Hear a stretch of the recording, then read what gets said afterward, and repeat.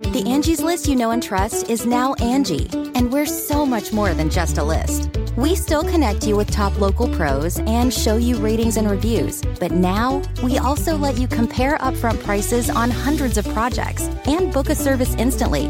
We can even handle the rest of your project from start to finish.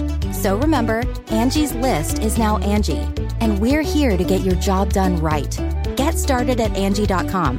That's ANGI, or download the app today. Hello, good morning. Welcome to Just the News AM. I am Carrie Sheffield. Today is January 26, 2021. And to all the spouses out there, this day is for you and yours. Today is National Spouses Day.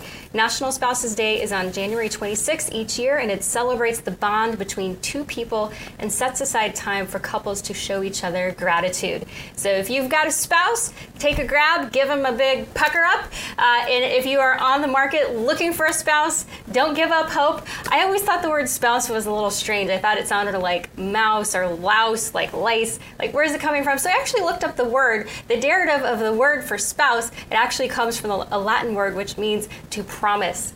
So that's what it is. It's about making a promise. And in this culture, in this society right now, so few people actually keep their promises. So hats off to all you spouses out there who are keeping those promises to each other and putting each other first. So let's move on to our first guest of today. His name is Larry Elder. He's a nationally syndicated radio talk show host, and he's also a columnist, and he's the executive producer of a documentary. It's called Uncle Tom. I have a quick trailer of this. Let's take a listen, and then we'll bring in Larry Elder. I focus on three things: belief in God, belief in myself, and my belief in the United States of America. Being a black conservative is just natural. It's what my family raised us on: faith, family, individual responsibility, education, service to the nation, an entrepreneurial mind. Being a business owner in America is one of the greatest privileges of being an American. I think black Americans should believe and uphold the ideas of constitutional inherent rights. I always felt that if I worked hard, that I could overcome the circumstances of my life. I never felt that because I was black or I was poor or a woman that I couldn't do something. Humans are naturally conservative. You grow up being told to work hard for what you got. You don't grow up being told you're going to get something because you just want it. Like, you ain't got to work for it. But Democrats, they say, hey, we give you everything for free. That ain't reality. And the executive producer of this film joins me, Larry Elder. Good morning, Larry. Morning, Carrie. Thank you so much for having me. I appreciate it. Good to have you. So let's talk about economics here, because you put out an op-ed, you wrote it for the Toronto Sun, and you said that my documentary is blacklisted by Hollywood. You are not alone. Shelby Still put out a documentary last year. It was looking at what killed Michael Brown. He's a black conservative as well, and he looked at the death, the tragic shooting death in the St. Louis area of Michael Brown, and he questioned the liberal orthodoxy, but he was banned from Amazon, and there's just a lot of pushback economically. So let me ask you something, Larry, because Hollywood always loves to say it's all about diversity. The Hollywood, the Emmys so white, things like that, the Grammys so white. They want to make sure there's more diversity in Hollywood. And here you have what's happened to you. You say you were blacklisted. First of all, tell us, how were you blacklisted? And then how do you square this up with what Hollywood says it wants to promote? Well, Carrie, I'm born and raised in Los Angeles. I'm born in the hood. So you'd think that Larry Elder would be a great success story for the LA Times and the local trade papers around here. I've written several books. 2 of them have made the Los Angeles Times bestseller list, Carrie. I've never had any of my books reviewed by the Los Angeles Times. And of course, Uncle Tom has not been reviewed by the LA Times or any other major trade publications. My suspicion is it's because I'm a black conservative, and that's probably the worst thing you can be in America.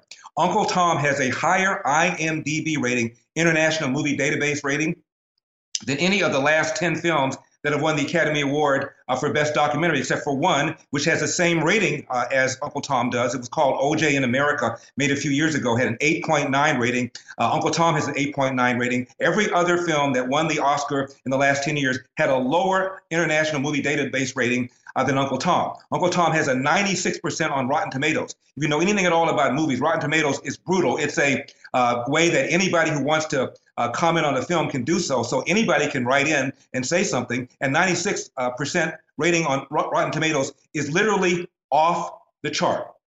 Now, there have been three major movie lists at the end of the year. Best documentary, probably the most prominent, is something called IndieWire. And they listed all the films they thought were prominent films, documentaries in 2020. And of course, Uncle Tom not there. Never mind, none of the movies on the list has an IMDb rating higher than Uncle Tom. And the measure of a commercially successful movie, Carrie, in Hollywood is if your movie does 3 times its cost. So far and counting, Uncle Tom has done 7 times its cost. No review in Daily Variety, no review in Hollywood Reporter, no review in the New York Times, LA Times, Philadelphia Inquirer. I could go on and on and on. The only person who's commented on the film from any major publication had been a guy named John Kass, K-A-S-S, who is a political commentator. He writes for the Chicago Tribune, and his column was about how Uncle Tom is being ignored by the left. So nobody has really done a film review of Uncle Tom who's a non-conservative in any of the non-conservative trade publications. And we're afraid that Uncle Tom is going to be blacklisted come Academy Awards ceremony. The votes are going on right now. But because Uncle Tom has been ignored by so many trade publications, a lot of people who vote probably don't even know about the film. So that's Larry, let me ask you, have you been banned by any of the commercial companies? So you're available on Amazon Prime, you're available at Walmart, you're on iTunes. Have you been banned from any technology platforms so people can't see what you're produced? No, I have, like a lot of conservatives, lost a lot of my followers on Twitter in the last 2 weeks. I've lost over 100,000. And one of the sites I partner with is a company called Epoch Times, EPOCH. Their entire channels on YouTube have now been demonetized. It happened a couple of days ago. So I've had that. But Uncle Tom, surprisingly enough, has made it on, as you pointed out, Amazon Prime, Walmart Online, iTunes. It's not made it on Netflix. I was told Netflix is not likely to pick it up because they're so left-wing. And Netflix was not interested in Uncle Tom at all. Larry, do you think there's an opening for a conservative Netflix? Because the same thing happened, as I mentioned, with the Shelby Still documentary that questioned being a black conservative and saying, hey, maybe there's something here. That was banned from Netflix too. Do you think there's an opening for conservative Netflix? I certainly hope so. Again, we tried, but they were not interested at all. They didn't say we're not interested because your film is conservative. They just rejected it. And right, I'm saying, do you think we could would someone want to build a conservative Netflix? Our own platform. That's the only answer, Carrie. We have to build our own infrastructure, our own social media platforms. And we're doing that. There's something called Gab that just came online. There's Rumble, as you know, that got shut down. But the only answer is not to bitch, moan, and whine about how unfairly we're being treated, not to run to the government to pass more regulations. The answer is to build our own platforms. And we have been asleep at the switch. All right, folks, stick around. We got more with Larry Elder after this. We're going to take a quick break. We're going to talk more with Larry Elder about his experience as a black conservative. We're also going to get into his take on how conservatives would survive right now in the age of Biden. Stay tuned. We'll be right back. Getting the smile and confidence you've been dreaming about, all from the comfort of your home, isn't a total mystery with Byte clear aligners. Just don't be surprised if all your friends start asking, what's your secret? Begin by ordering your at-home impression kit today for only $14.95. Byte clear aligners are doctor-directed and delivered to your door. Treatment costs thousands less than braces, plus they offer flexible financing, accept eligible insurance, and you can pay with your HSA FSA. Get 80% off your impression kit when you use code WONDERY at Byte.com. That's BYTE.com. Start your confidence journey today with Byte.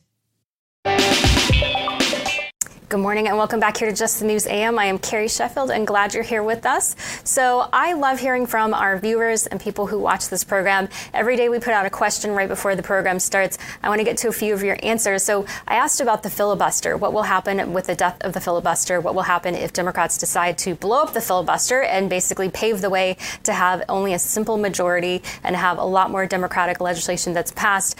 Even though Republicans, they largely kept the filibuster intact. They only used it for judicial nominees. They didn't use it for regular legislation. So some of our viewers, we've got Humble Rock. Humble Rock responds, upon the death of the filibuster, will all copies of Mr. Smith Go to Washington have to be seized and destroyed? Very interesting question, especially in light of seeing how the book 1984 is so popular right now. A lot of folks are just worried that we're going to keep getting unpersoned. Things are going to keep getting disappeared. And it looks like this book, Mr. Smith, could be on the chopping block. Another viewer, Anthony Cipolo, says the first piece of real legislation they try to pass that doesn't pass, will trigger it. So Anthony thinks that the Democrats, as soon as the Republicans block and try to say, hey, we don't have a 60-vote majority for this, the Democrats will use a snap judgment, and we'll see if Anthony is correct. Alias Life on Earth says, you mean continue sabotaging the Senate and democracy. So Alias Life on Earth says that the nuclear option should be used, #nuclear option. Alias Life on Earth seems to say that the Democrats should just do what they want to do, even though the Republicans gave them the courtesy of keeping that intact. All right, let's turn back more to the conversation with Larry Elder, still on the line with me. Larry, I want to play a quick clip from a video that you put out for Prager University, but it's with Condoleezza Rice. Let's take a listen. It sure doesn't feel worse than when I grew up in Jim Crow, Alabama. Okay, so let's drop this notion that we're worse at race relations today than we were in the past. Really? That means we've made no progress? Really? And you, Larry, you made a really interesting video lately, and you said, hey, I'm looking at folks like Trevor Noah. I'm looking at folks like Spike Lee. I'm looking at folks like the Obamas, where they're spending tens of millions of dollars on mansions, expansive homes that everyday Americans of all races could not in any stretch ever dream of affording. And yet you have these prominent African Americans who are able to purchase these dream homes. What say you? Well, to me, even worse are the late night hosts you see on cable, people like Van Jones, Don Lemon. These guys are very, very wealthy, sitting around bitching and moaning and whining, telling black people who are not wealthy that racism stops you from becoming wealthy. The whole thing is outrageous. Barack Obama, before he became president, gave a speech at a historically a black church. He was talking about how much racism there is. And he said, the generation of Martin Luther King, the Moses generation, he called it, has gotten us 90% of the way there. And Kerry, I thought that was quite reasonable. He said, my generation has to get us that additional 10%. That's before he became president, let alone reelected as president. In 2007, when he was running, Gallup asked Americans whether they would never vote for a black person, never vote for a female, his likely rival Hillary. And on the other side, Republican side, Gallup asked if Americans would never vote for a Mormon, referring to Mitt Romney, or a man who would be 72 years old when he became president, referring to John McCain. 5% of Americans, Kerry, said they would never vote for a black person for president. 11% said they would never vote for a female. 24% said they would never vote for a Mormon.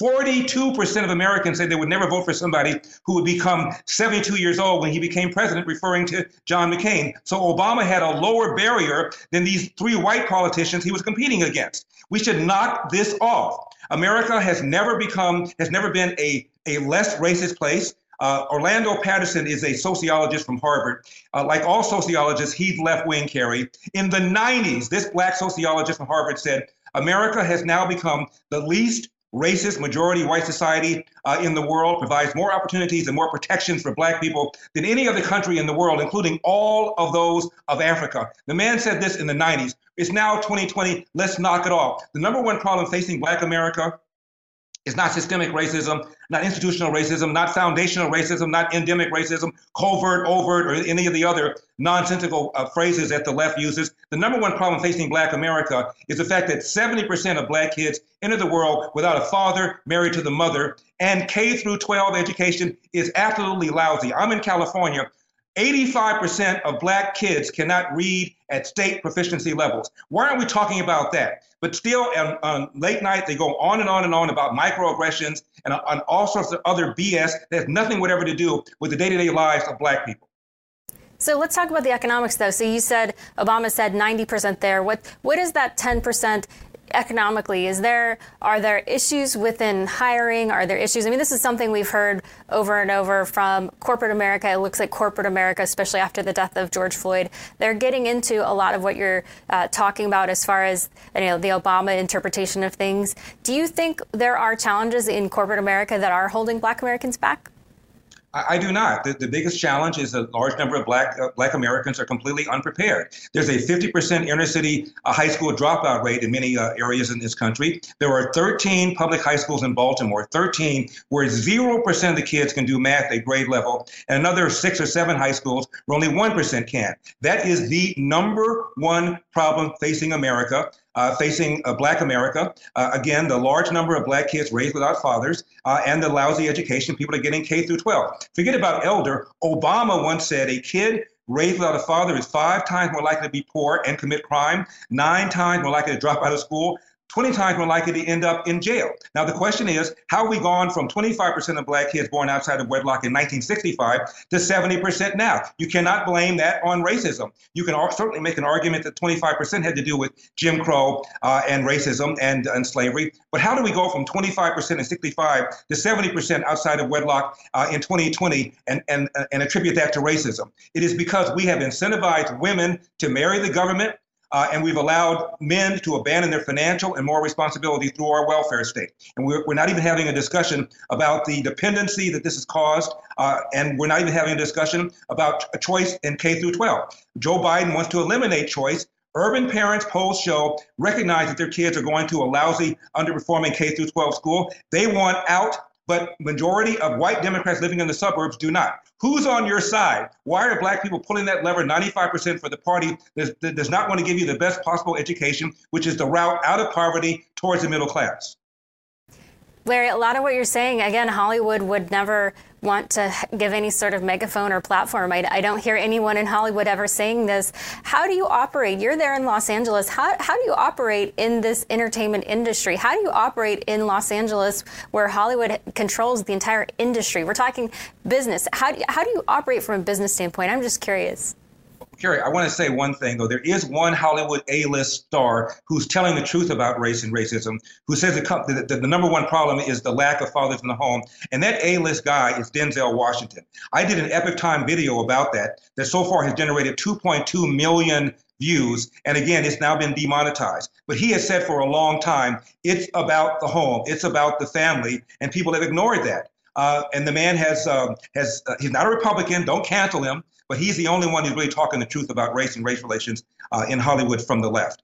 As far as how I function, I just do my thing like you do. I get up. I believe that ultimately the American people are not going to have common sense. I believe that the captain on the Titanic, Carrie, had he known the iceberg was ahead, he would have taken evasive action. We need to take evasive action because the iceberg is ahead. And that's spending, that's taxing, that's regulating, and that's not giving people opportunities to have the best possible K-12 education. Those are the icebergs, and I believe that Americans are going to take evasive action. All right. Larry Elder, thank you so much. We appreciate it. My pleasure. All right, stay tuned. We got buyer's remorse by the labor unions who say, hey, Joe Biden, you're not our guy. Stay tuned. Delve into the shadows of the mind with Sleeping Dogs, a gripping murder mystery starring Academy Award winner Russell Crowe. Now available on digital. Crowe portrays an ex-homicide detective unraveling a brutal murder he can't recall. Uncovering secrets from his past, he learns a chilling truth. It's best to let sleeping dogs lie. Visit sleepingdogsmovie.com/Wondery to watch Sleeping Dogs, now on digital. That's sleepingdogsmovie.com/Wondery. Morning, welcome back here to Just the News AM. I am Carrie Sheffield and glad you're here with us. Well, you might have heard that 3 major labor unions are having some buyer's remorse about their endorsement of Joe Biden for president in 2020. It turns out now that just by the stroke of his pen, President Biden has signed some executive orders banning the Keystone Pipeline, and he's also moving to ban fracking on federal lands. And labor unions are responding in kind, and they're upset about this. So there have been 3 labor unions that have come out and said the Labor's International Union of North America, the United Association of Union Plumbers and Pipe Fitters, and the North American Building Trades Union. They all endorsed Joe Biden for president. And now they're saying, hold your horses. We're upset about this because this would potentially destroy tens of thousands of good paying jobs. The majority of these jobs are union jobs. So what's going on here with trade unions? Because trade unions were part of this switchover because former President Trump was very strong with the labor unions. The workers felt like he stood for them. This was part of why he was propelled to office. And Joe Biden was able to poach over a fair amount in order to get over the victory line. Joining me to discuss this is Aquiles Larrera. He is the founder and CEO of Larrera Wealth Management. Good morning. Good morning, Carrie. So tell us about this labor union issue, because labor unions have historically been a backbone of the Democratic Party. It was a constituency where you had a number of people who went for President Trump. And now it seems that they feel like they are, at least these three groups, we'll see if there will be more, that they have been basically left at the altar, that Joe Biden promised them things, and now they're saying this is too much. What's going to happen here with the future of labor and President Biden? Well, there's definitely no extremism here. I mean, it's simply a matter of, are the jobs available, and are they quote unquote classified as jobs? Because the first thing you have to understand, the Department of Labor defines a job as being 12 months or more. A lot of these jobs are what we call transitory and temporary, meaning that they're only lasting 4 to 8 months. Now, the timing couldn't have been worse at this particular point, but you have to think, if you think back to the Obama administration back in 2015, where they had already killed this deal, and then the Trump administration had said, hey, you know what, we take another look at it and let's get these people to work.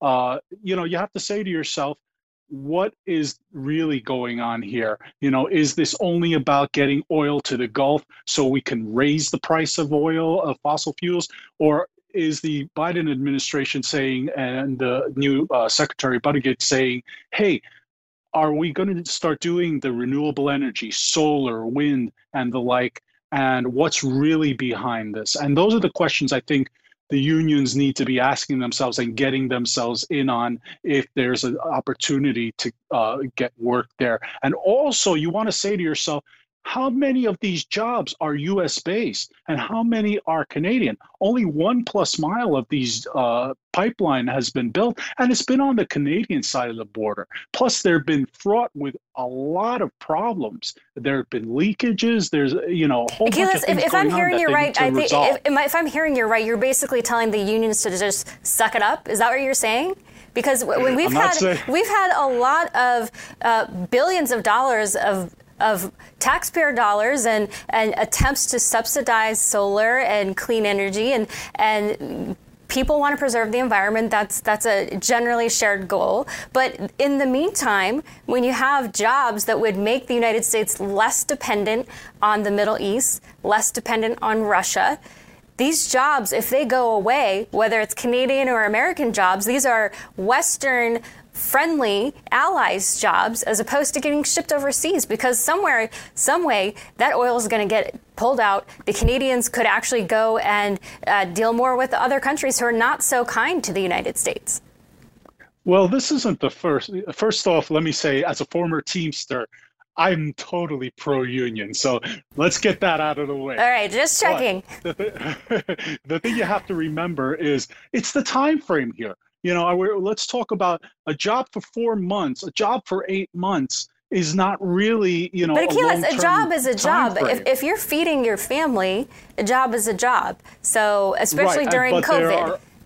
Absolutely. And you're absolutely right about that. But the thing to remember, with the renewable energy, there will be additional jobs. So the rationale behind this administration, what they were saying to themselves, what they've been saying to the public at large, is that there are even more jobs that are going to be available for these unions in the sectors that I just outlined before, with renewable energy, with solar, with wind, and the like. There's so much more opportunity going forward for the future. You're also seeing this with companies like BP, Amoco, Shell, where they are. Aquiles, again, I understand the future, but I'm talking about right now. These were jobs that people were expecting, jobs that they had been preparing for a long time under the Trump administration. So to have it totally the rug pulled out from under you, do you see why they're upset? I see why they're upset.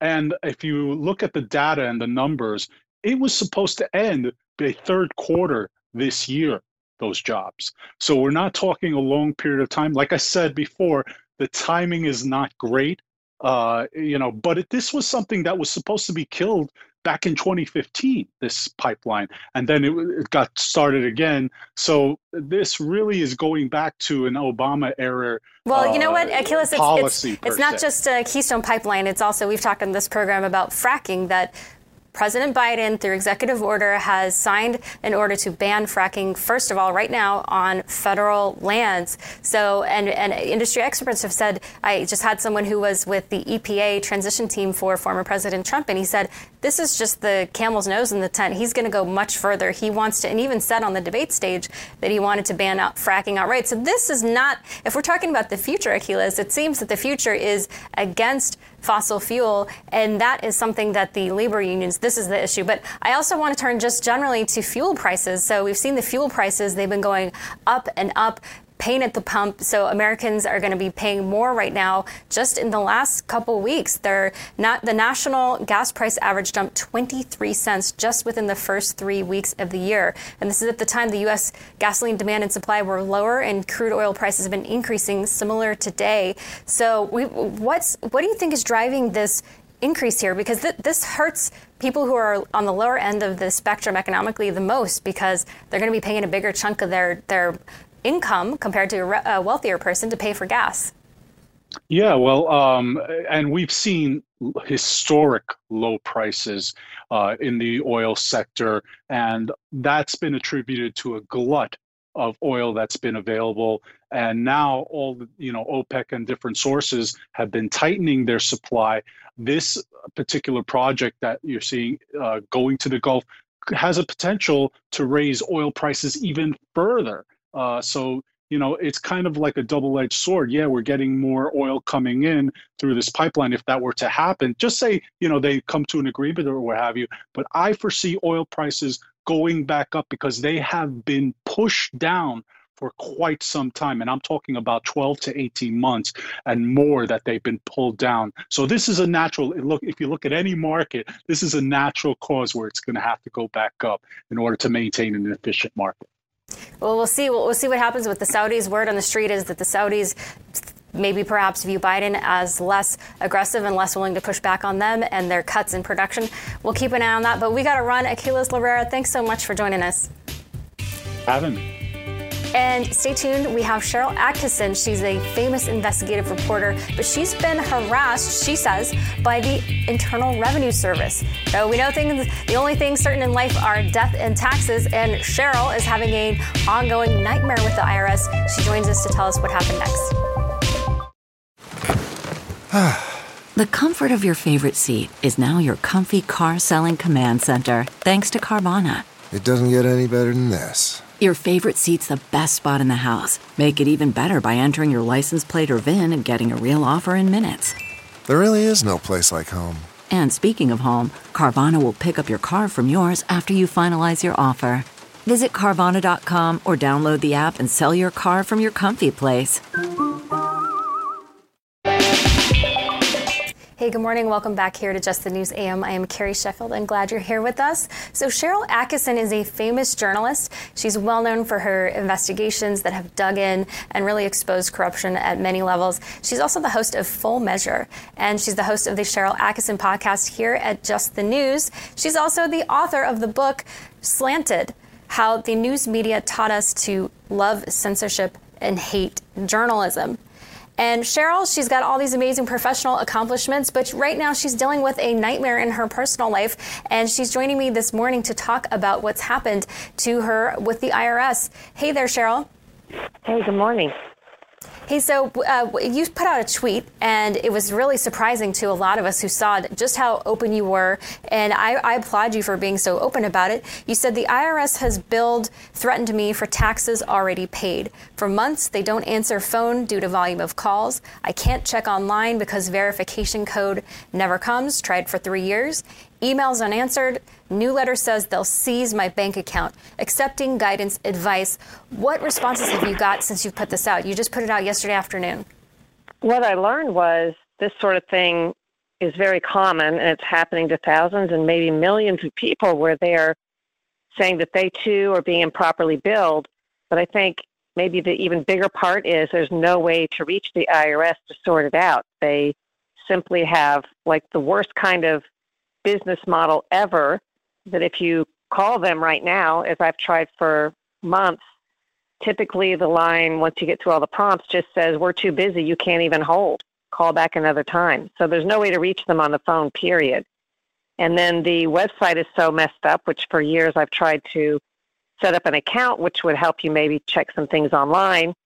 But the prompt never works to do the final, they want to send you a code and the code never comes. So then there's another option. Well, we can mail you a code. And if I click that, it simply says there's a technical error. Then the local offices are closed. The IRS taxpayer advocate that somebody recommended, those offices are closed. They too have a recording that won't accept messages because they're too overloaded. And there's simply no way to sort it out. My accountant has just recommended after the taxpayer advocate's office that I get a lawyer or sit tight and just hope they sort it out on their own somehow. What a headache. And just knowing that it's the lawyers going to win at the end of the day. Cheryl, you said that this was for taxes already paid, and you said this has been going on for 3 years. I know that a lot of government offices are saying that they're shut down, people aren't working during COVID, but this was happening even before COVID. How did this happen? And you said that you see a lot of people who are dealing with this right now. Is it people who, are they contractors? Is this, I know it's personal, but whatever you can share, is this something that maybe you're a contractor and the taxes were paid or they weren't withheld properly? How did this happen? Yes, I have a job with withholding, my regular job, but I also have freelance work as an author and freelance writer. So I pay, like a lot of people, quarterly taxes, quarterly estimates. And I've directed my CPA because I do sensitive reporting and don't want to invite myself to be a target of anything. Anytime he says we can take a deduction or something maybe we can do, I say don't, just pay more, because I don't want to, I just don't want to make myself a target. So I pay frequently and I try to pay more than I owe at least. Well, for about 3 years after I pay extra that supposedly is due at the end of the year, my final payment, I've been getting a bill for about the same amount with some penalty. And it's hard to know what they're billing you for, but ultimately I've just paid it. I can't figure out. So I keep paying, and then I get another bill for the same amount and I pay it again. That's gone on for a couple of years. And finally last fall, I just started thinking this wasn't right. And my accountant wasn't able to take care of it. And I did reach the IRS then, maybe this was in July, and talked with them. And they actually realized through our conversation that they were billing me over and over again for payments paid and somehow not cross-referencing or crediting the payment to the proper account.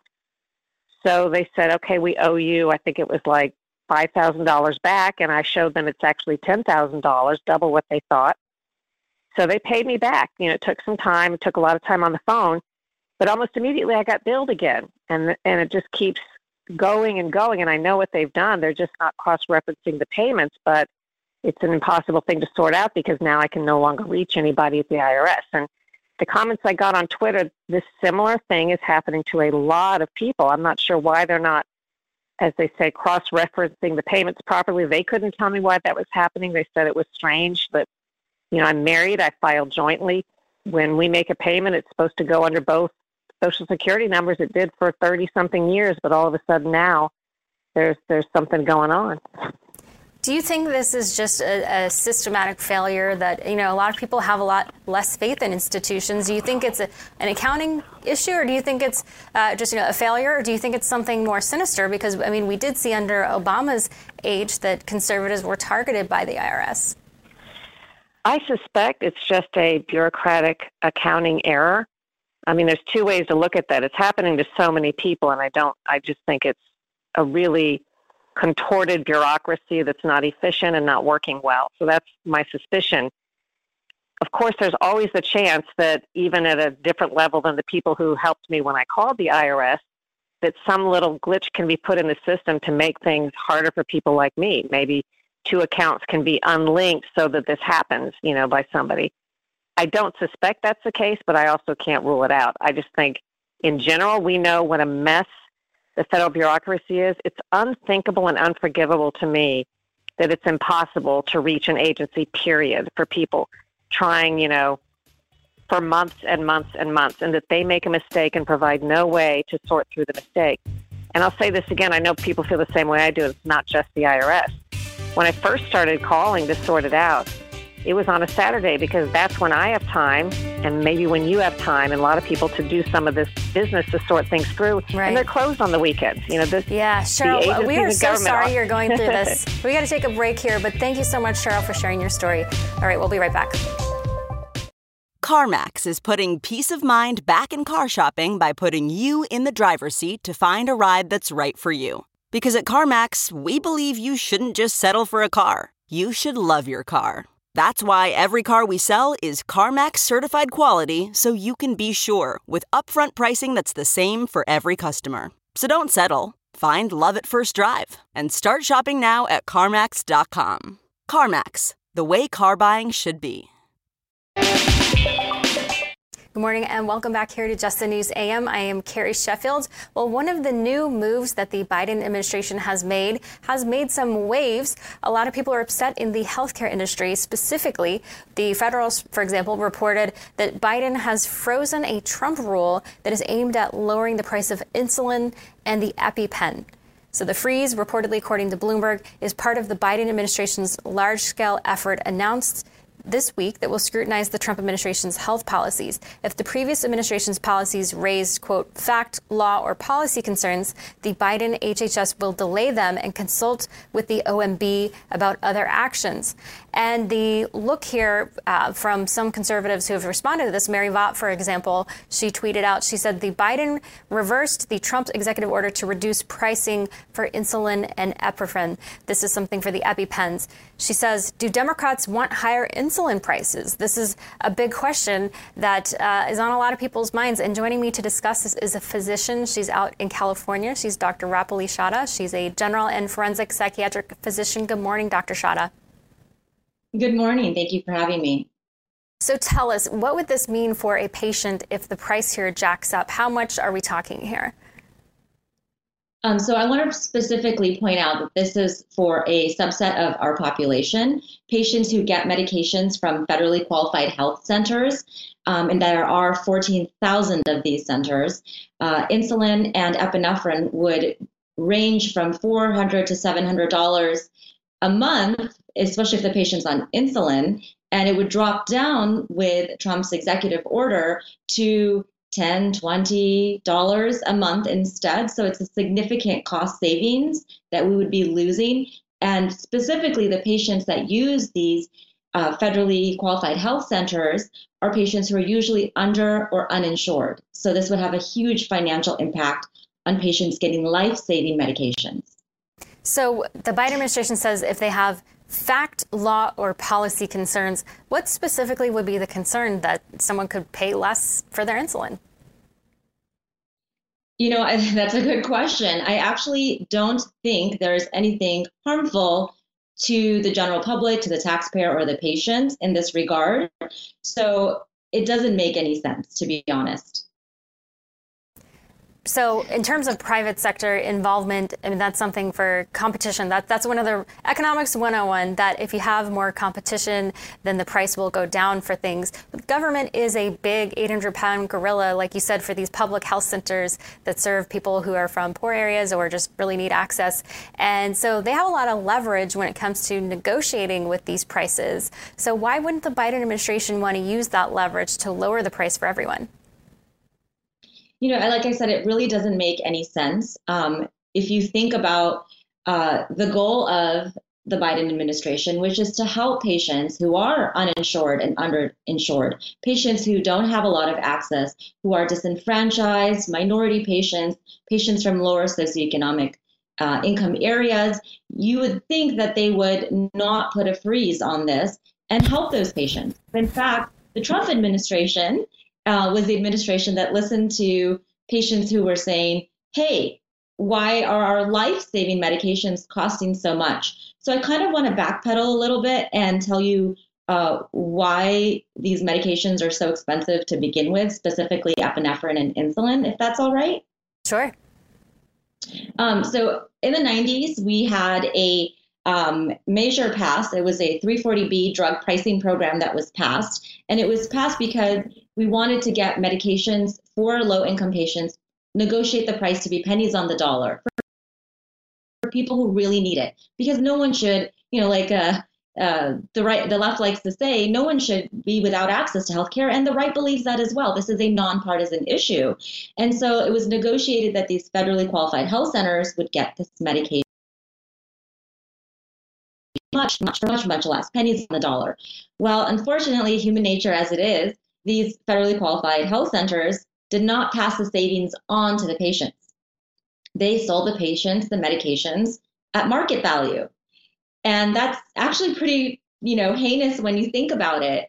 And so they were paying, so they were getting a discount, but they weren't passing that on to the consumers.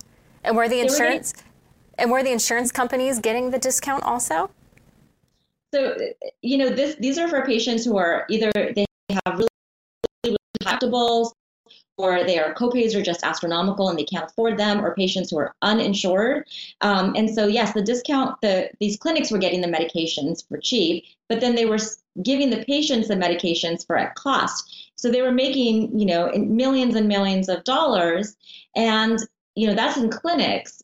In other areas, such as like nonprofit hospitals, then they would go ahead and bill insurance and give those patients give patients who had insurance those medications that they got for really, really cheap and upmarket them and bill their insurance. So there was definitely, we talk about the swamp in DC. There's a huge swamp in healthcare. There are a lot of special interests who don't want, us to have fair prices. All right. It's clear. You know what, Dr. Shada, your signal there is cutting a bit. So we appreciate your perspective. And, this is something that I hope all of our viewers will look into. Dr. Shada, thank you so much. Yeah, this issue of reversing price drops for Americans, again, it's something that the Biden administration promised to help make healthcare more affordable. We are going to continue to ask these questions because, nobody wants government intervention in the market if you believe in free markets. But at the same time, if the government is one of the biggest payers, they do have leverage to negotiate within the private sector to have lower prices. So we'll keep an eye on this and keep you posted on what we see here. To our audience, stay tuned. We are coming back. We're going to take a quick break and be right back with more. Okay, picture this. It's Friday afternoon when a thought hits you. I can spend another weekend doing the same old whatever, or I can hop into my all-new Hyundai Santa Fe and hit the road. With available H-Track all-wheel drive and 3-row seating, my whole family can head deep into the wild. Conquer the weekend in the all-new Hyundai Santa Fe. Visit HyundaiUSA.com or call 562-314-4603 for more details. Hyundai, there's joy in every journey. Hey there, good morning, and welcome back here to Just the News AM. I am Carrie Sheffield, and glad you've been here with us for the ride. So to close the show, I just want to call out something that you should put on your calendar, and just note that today, according to the National Calendar team, is the National Plan for Vacation Day. It is the last Tuesday in January, and it reminds us to plan our vacation at the start of the year for the rest of the year. The early bird gets to pack their bags and fly away to a little fun and relaxation.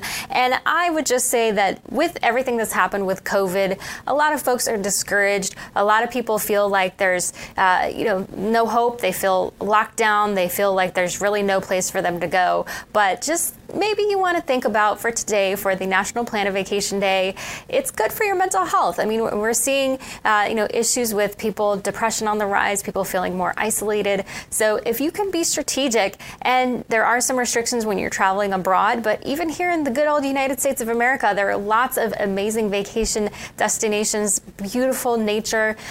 When you're going out in nature, you're not going to be in a crowd. You don't have to worry about the mask, no mask fights. Go out, maybe book a vacation for a national park here. The national parks, go send them a little love. I'm from the great state of Utah. We have some of the best national parks. There's Arches and Zions and Bryce. Really beautiful, amazing skiing as well. I don't work for the state of Utah, but I'm always in a constant debate with the people of Colorado about who has better skiing. Why don't you go and plan for yourself? See who has the best skiing. Vermont's got some great skiing as well. So anyway, that does it for us. We will be back tomorrow. Stay tuned though for War Room coming up next.